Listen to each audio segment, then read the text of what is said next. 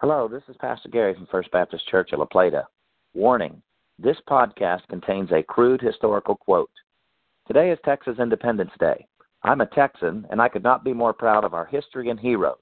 The Alamo, San Jacinto, Colonel William Travis, Jim Bowie, Davy Crockett, and General Sam Houston. Incidentally, I was born at Fort Sam Houston. Independence is a wonderful condition, but it flies in the face of sound doctrine and good theology.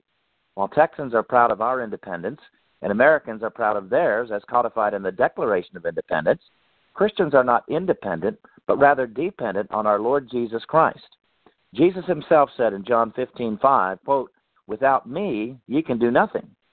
In context, Jesus was speaking of bearing spiritual fruit. However, his statement is literally true as well. We are nothing, have nothing, and can do nothing without him.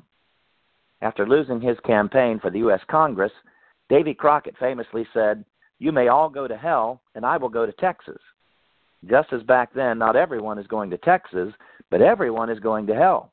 The only way to avoid going to hell is to receive Jesus Christ as your personal Savior.